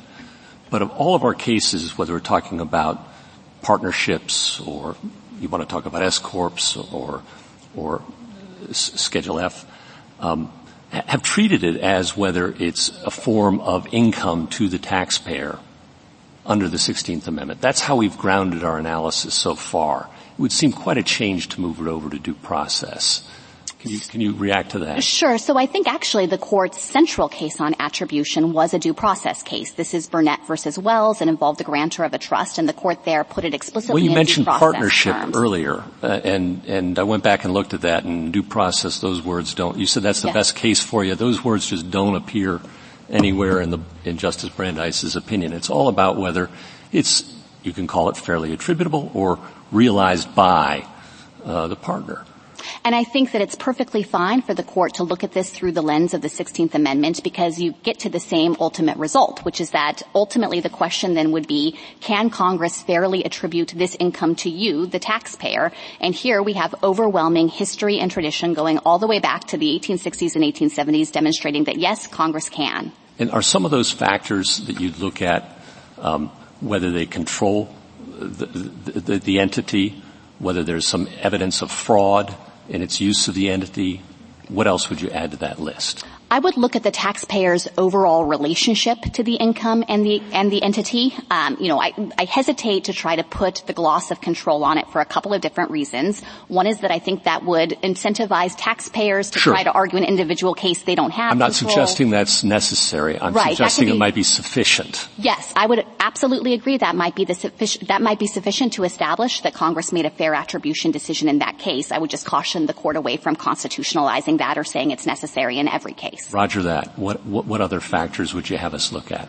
The other kinds of factors the court has looked at, or the statement it made in Burnett versus Wells, was whether Congress has made an attribution decision that's unrelated to any privilege or benefit. I think using that standard, it works for us here as well because there are obvious benefits associated with doing business through a controlled foreign corporation, which is closely held and could keep the money offshore for all of those years subject to tax deferral.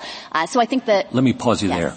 So the foreign aspect of it and the difficulty of otherwise obtaining some kind of tax on it should factor in our analysis, you think? Again, I think those are conditions that could be sufficient. I wouldn't want the court to say they are absolutely necessary in every case. And of course, we have things like partnerships where there's not necessarily any abuse. It's a convenient way to structure taxation with respect to certain types of entities. This is very helpful to me. Any other factors you'd have me consider? I think you have covered the waterfront of the things that have already emerged in the case law. I guess if I step back to a 30,000-foot level, the one thing I would say is that I would urge the court not to try to set down an explicit set of principles to govern all cases for the very reasons I was describing earlier, that we have seen taxpayers latch onto that and then seek to avoid taxation. Roger that too, okay?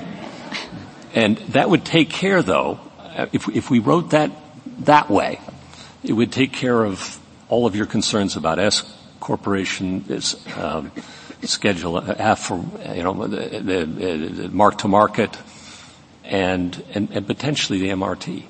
Yes, certainly. I think the MRT, in addition to all of those other taxes, satisfy the types of criteria that the court has looked at that are relevant to this attribution question. Whether we call it attribution or constructive realization, potato. Well, on that one, I would shy away from constructive realization just because I think it introduces an additional layer of ambiguity in the code. I mean, by definition, it means not actual realization, and so I think that it's a term that doesn't appear in the code itself. The way I read our precedent, maybe, and I'll stop, but the way I read our precedent, at least, is it's fairly saying that this individual realized, gained control of, or could be reasonably adjudged to have done that by Congress.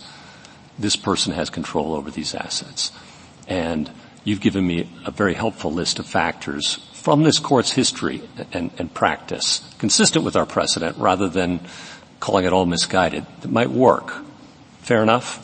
I don't think that it's right to say that this list of factors gives the taxpayer sufficient control over the assets, just again because the concept of control can be inherently confusing here if it suggests a majority stake. You know, the S corporation shareholders, right. They might have a 1% stake in the company and not have any control. Okay. So I think that's where I have a little bit of disagreement on how to describe what we're discussing. Okay. That's very helpful to me. Thank you, General. Justice Kavanaugh? You don't want us to use the phrase constructive realization. Yes, I think that phrase is inherently amorphous. It doesn't appear in the code. Right. It appears to be a phrase that petitioners have invented for purposes of trying to save these other taxes, and I think it would open up immediate disputes about what exactly it encompasses. Right. And on the proverbial open door for Congress, members of Congress want to get reelected. Some of the hypos that's why they're far-fetched, although who knows how things would change. On some of Justice Alito's hypotheticals, though, if things came to pass, I think you acknowledged, I just want to confirm, that unlike this case where you say that historical practice supports this, Congress's historical practice, the court's cases, if there was something novel, that lack of historical support would at least be a strike against it, not dispositive necessarily. Is that an accurate summary of what you said about that? Yes, I think that the point I was trying to make is that first, yes, there are huge practical and policy reasons why these taxes wouldn't be enacted. And second, if it came to pass, then the court could assess that tax on its own terms, and it might look to history and think, this is something new. I do want to be clear that we don't think that the novelty alone would be dispositive, as you mentioned. Certainly Congress has some power to enact taxes that it hasn't enacted before, but it would certainly provide a reason to scrutinize that tax a little more carefully. Here the court doesn't have to go down that road because the history is all on our side. One hypo of my own, just to make sure it's covered. I think it's an easy one, but I want to make sure. If there were a federal tax on the value of someone's property, you agree that's a direct tax, or on the value of someone's holdings, you agree that's a direct tax that would have to be apportioned, correct? Exactly. That's a quintessential tax on property because it's looking at the total value of the asset, and it's doing it at a particular point of time, and maybe you could even levy it again and again on the same value like any homeowner experiences with a property tax bill for the home. That's totally different from an income tax where you're taxing the increment of gain over time and generally only doing it one time, with any future tax looking to a new increment of gain over a new period of time. Okay, last question. Your position on the MRT, and you say Heiner and Subpart F and S Corps, and say this is all similar in kind. The one wrinkle, and I just want to make sure we're on the same page, is that this goes back a lot of years and rolls in income from many past years. What should we say about that? So and let me just add, and he says ultimately if you can just roll in, I think, income at any point in time, then that really becomes not much of a limit at all. So let me react to that in a couple of different ways. I think that the length of the look-back period here can't change the underlying character or classification of what's being taxed as income. This was actual earnings brought in by the company, kept in their coffers. If it was income in year one, then I don't think there's any expiration date on classifying it as income in a future year. And I think it would be anomalous for Congress to lose its ability to tax that as income just because it's granted a period of tax deferral. So instead, I think that the look-back period, instead of relating to the 16th Amendment or any fundamental questions about what income constitutes, is instead a retroactivity concern. It I think, arises under the Due Process Clause and would turn on whether Congress had a legitimate purpose for having this kind of look-back period and used rational means. Here we think that that is clearly satisfied. Petitioners raised a retroactivity due process argument below. The Court rejected it in the Ninth Circuit. They haven't renewed it here, and I think it's because it clearly fails under precedent like United States versus Carlton. But ultimately, I would urge the Court to recognize that that is not about the proper characterization of the underlying tax base. Thank you. Justice Barrett? I want to follow up on your factors to Justice Gorsuch. So you talked about how it could be fair, Justice Kavanaugh just said, S-corps, partnerships, an MRT and the MRT tax to say that this is attributable to the shareholders or to the partners or, to the settlor of the trust. How do we know that? Is it because this is closely held? Because I assume what your friend on the other side is going to say is, well, they had 10%, they weren't majority holders, and so they couldn't force a distribution. So how would you articulate that when it can fairly be attributed? If we're not talking due process, if we're talking about it from a 16th Amendment point. Yes. So I think at the outset, the Court could rely on the lessons to be drawn from history and tradition here. This functions like the early income taxes that I pointed to from the 1860s and 1870 that taxed shareholders on corporate income.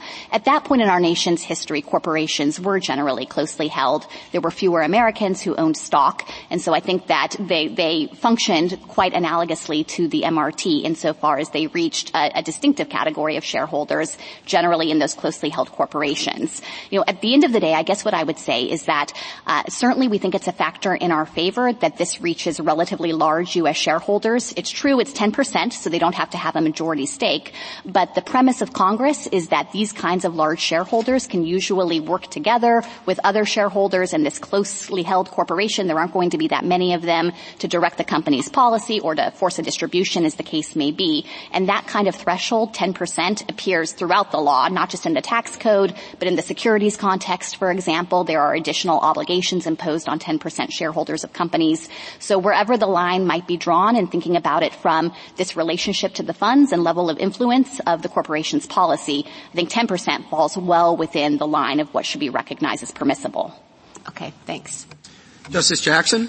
So are there drawbacks to setting this up in the way that Justice Gorsuch has articulated? I mean, I guess I'm a little concerned because I heard you respond to Justice Sotomayor by saying that one of your primary concerns is that we not suggest that realization is required. And would taking the approach that Justice Gorsuch has articulated require us to do that, or could we assume, or how do we get around the other caution that you put forward? So if I understood Justice Gorsuch's approach, and I hope I'm not getting it wrong, the idea behind this approach would be to recognize that here we actually have realized income, so the Court doesn't need to resolve the status of that under the 16th Amendment, and instead the pressure point is whether Congress could enact a pass-through tax on the 10% U.S. shareholders who are subject to this income. Is that fairly encompassed by this question presented? I mean, this sort of goes to your discussions with Justice Alito, I think.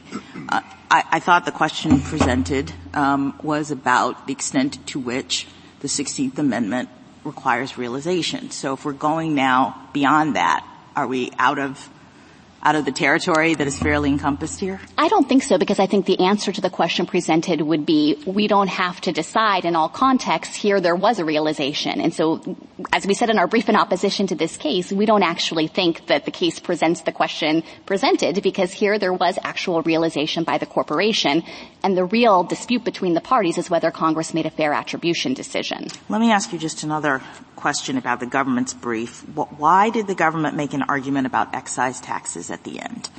So we think that the MRT is clearly constitutional on an excise tax theory as well. There's been some suggestion at argument this morning that maybe we didn't present that argument below, and that is incorrect. In the Ninth Circuit, we said that even if the MRT isn't properly characterized as an income tax, it's not a direct tax. And we said that therefore Congress had Article I authority to enact it and pointed to the Spreckle sugar case, which is an excise tax case. So I think we did preserve the argument. The Ninth Circuit didn't have occasion to reach it because it ruled in our favor on the primary income tax argument.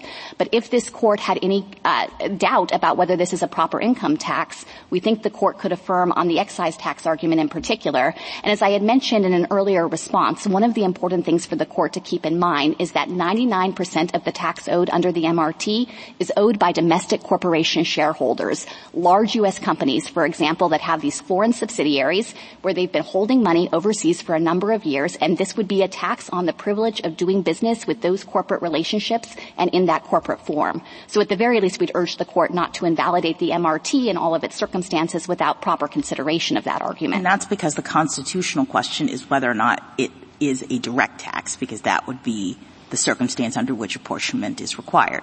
Yes, exactly. And I think this relates to your earlier questions, Justice Jackson, about the meaning of Hilton and about whether this can in any sense properly be considered a direct tax. Ultimately, I think one of the ways to understand the categories in the Constitution is in relation to one another. And at the very least, this is not a tax on land. This is not a tax on personal property. It's not a head tax. Therefore, it's not a direct tax, and we think it's either an excise or an income tax. One final question about McComber. Why shouldn't we take this opportunity to just put an end to it? If we were to apply the stare decisis factors that the court goes through when it decides whether or not to formally overrule the precedent, doesn't McComber fail anyway? I agree that McComber would fail those factors in an appropriate case. The reason we haven't asked the court to overrule McComber here is because we just think it's inapplicable by the terms of subsequent precedent that have already said McComber only has controlling weight with respect to that very specific type of stock dividend. And so I think the court has already done the work here of effectively leaving McComber limited. But if we disagree with you and we applied the stare decisis factors, you would say the government would still win on its view that McComber is not good law or controlling this case. If this court thought it were necessary to walk through the stare decisis factors, then yes, I think that in each instance, McComber was egregiously wrong. It didn't grapple with the text of the 16th Amendment in a legitimate way or look at all of the history that I think is relevant to that question. It has been subsequently eroded by any number of additional precedents. And in the end, with reliance interests, here Congress has relied on those subsequent precedents by enacting any number of taxes that wouldn't satisfy McComber's realization framework. And petitioners themselves acknowledge that McComber's realization framework couldn't actually carry the day because the taxes that they have said are constitutional wouldn't survive under McComber. Thank you. Thank you, counsel. A rebuttal, Mr. Grossman? Thank you. The government's recalibrated position, as explained by my friend, is not narrow, and the court should not mistake it as such. The government's view that a corporation's earnings can simply be attributed to any corporate shareholder is staggeringly broad. Corporations like Microsoft and ExxonMobil have hundreds of billions of dollars of retained earnings on their books that they've invested in corporate assets, research and development, and other activities. And in some cases, those retained earnings exceed the current value of shares. Under the government's view, and I think as demonstrated by the MRT, apparently Congress could simply tax backwards, reaching back as far as it would care to do so, to attribute those retained earnings going back many years to current shareholders, again, in some instances in excess of the value of their current holdings. But I think the court should also keep in mind that there's an impact to that position, that purportedly narrower position, under the existing code, which is that there is no carve-out against taxing shareholders in the current code on corporate earnings. If those are 16th Amendment earnings, 16th Amendment income to shareholders, then they are already subject to the income tax through the gateway definition of gross income that reaches everything that is income under the 16th Amendment. So there's no carve-out. Those would already be subject to it. I think this just demonstrates the way that the government's position would make a hash of existing law and cause enormous confusion with respect to how our tax system functions. By contrast, I don't think that there are any serious consequences of this realization principle that we've put forward in this case, because it is the thread that runs through the court's jurisprudence going back over a century and is the glue that holds together the tax code as it exists today. Every tax that my friend has mentioned falls into one of two categories. Some of those, particularly regarding the abuse of the corporate form, turn on theories of constructive realization, or you might say assignment of income. I don't think there's much of a distinction. The remainder of them are straightforward excise taxes that are supported by the long history of congressional practice. These include, for example, the original issue discount. It's simply an excise tax on the transaction regarding the transfer of a bond. Congress has been levying taxes like that for over 130 years at this point. Others, like the mark-to-market taxes, are excise taxes like in Spreckles on conducting business in a specified fashion. Again, those sorts of taxes predate the 16th Amendment, and nobody has ever called into question their constitutionality as such. There's also case law. If it was simply enough if it was simply enough to attribute income to anybody with a close relationship to it, all of the court's corporate reorganization cases and cases involving shareholder rights, and really pretty much all of the 16th Amendment cases involving trusts and everything else would have been about a sentence long, because it wouldn't really take much more than that for the court simply to say, well, there's a close enough relationship, and so who cares whether or not the person realized income or not. Of course, that's not the inquiry the court has undertaken. And so far as McComer's rule is concerned, and the court has applied the dividing line recognized by McComer as recently as 1975 in Ivan Allen, and has carried forward the same principle in cases like Indianapolis Power and Light in 1990, as well as restating Encompass Savings in 1991. I don't think this concept of realization is anything unfamiliar to our law, and indeed, it's the only way to understand the current tax code. Congress has the anti-income avoidance provisions of the tax code are long, lengthy, reticulated. I don't envy anybody who's had to spend their time reading Subpart F and practices in that field. But the reason those are so complicated and reticulated is because Congress has tried to stay within the realization line. It's done everything it can to fit that framework, where it would have been the easiest thing in the world if Congress thought it had the power to do it, simply to say, well, if you own shares in a foreign corporation, whatever the ownership threshold, simply pay taxes on those earnings. That's not the way that these sorts of taxing provisions have ever worked. Instead, they get at the idea who is really earning the income and receiving the benefit by it, and that person should be the one to pay taxes on it. We think they all fit that mold.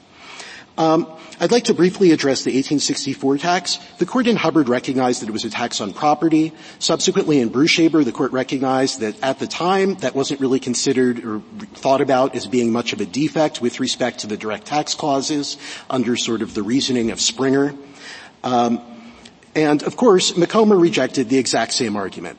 We would ask the court to reverse. Thank you. Thank you, counsel. General, the case is submitted.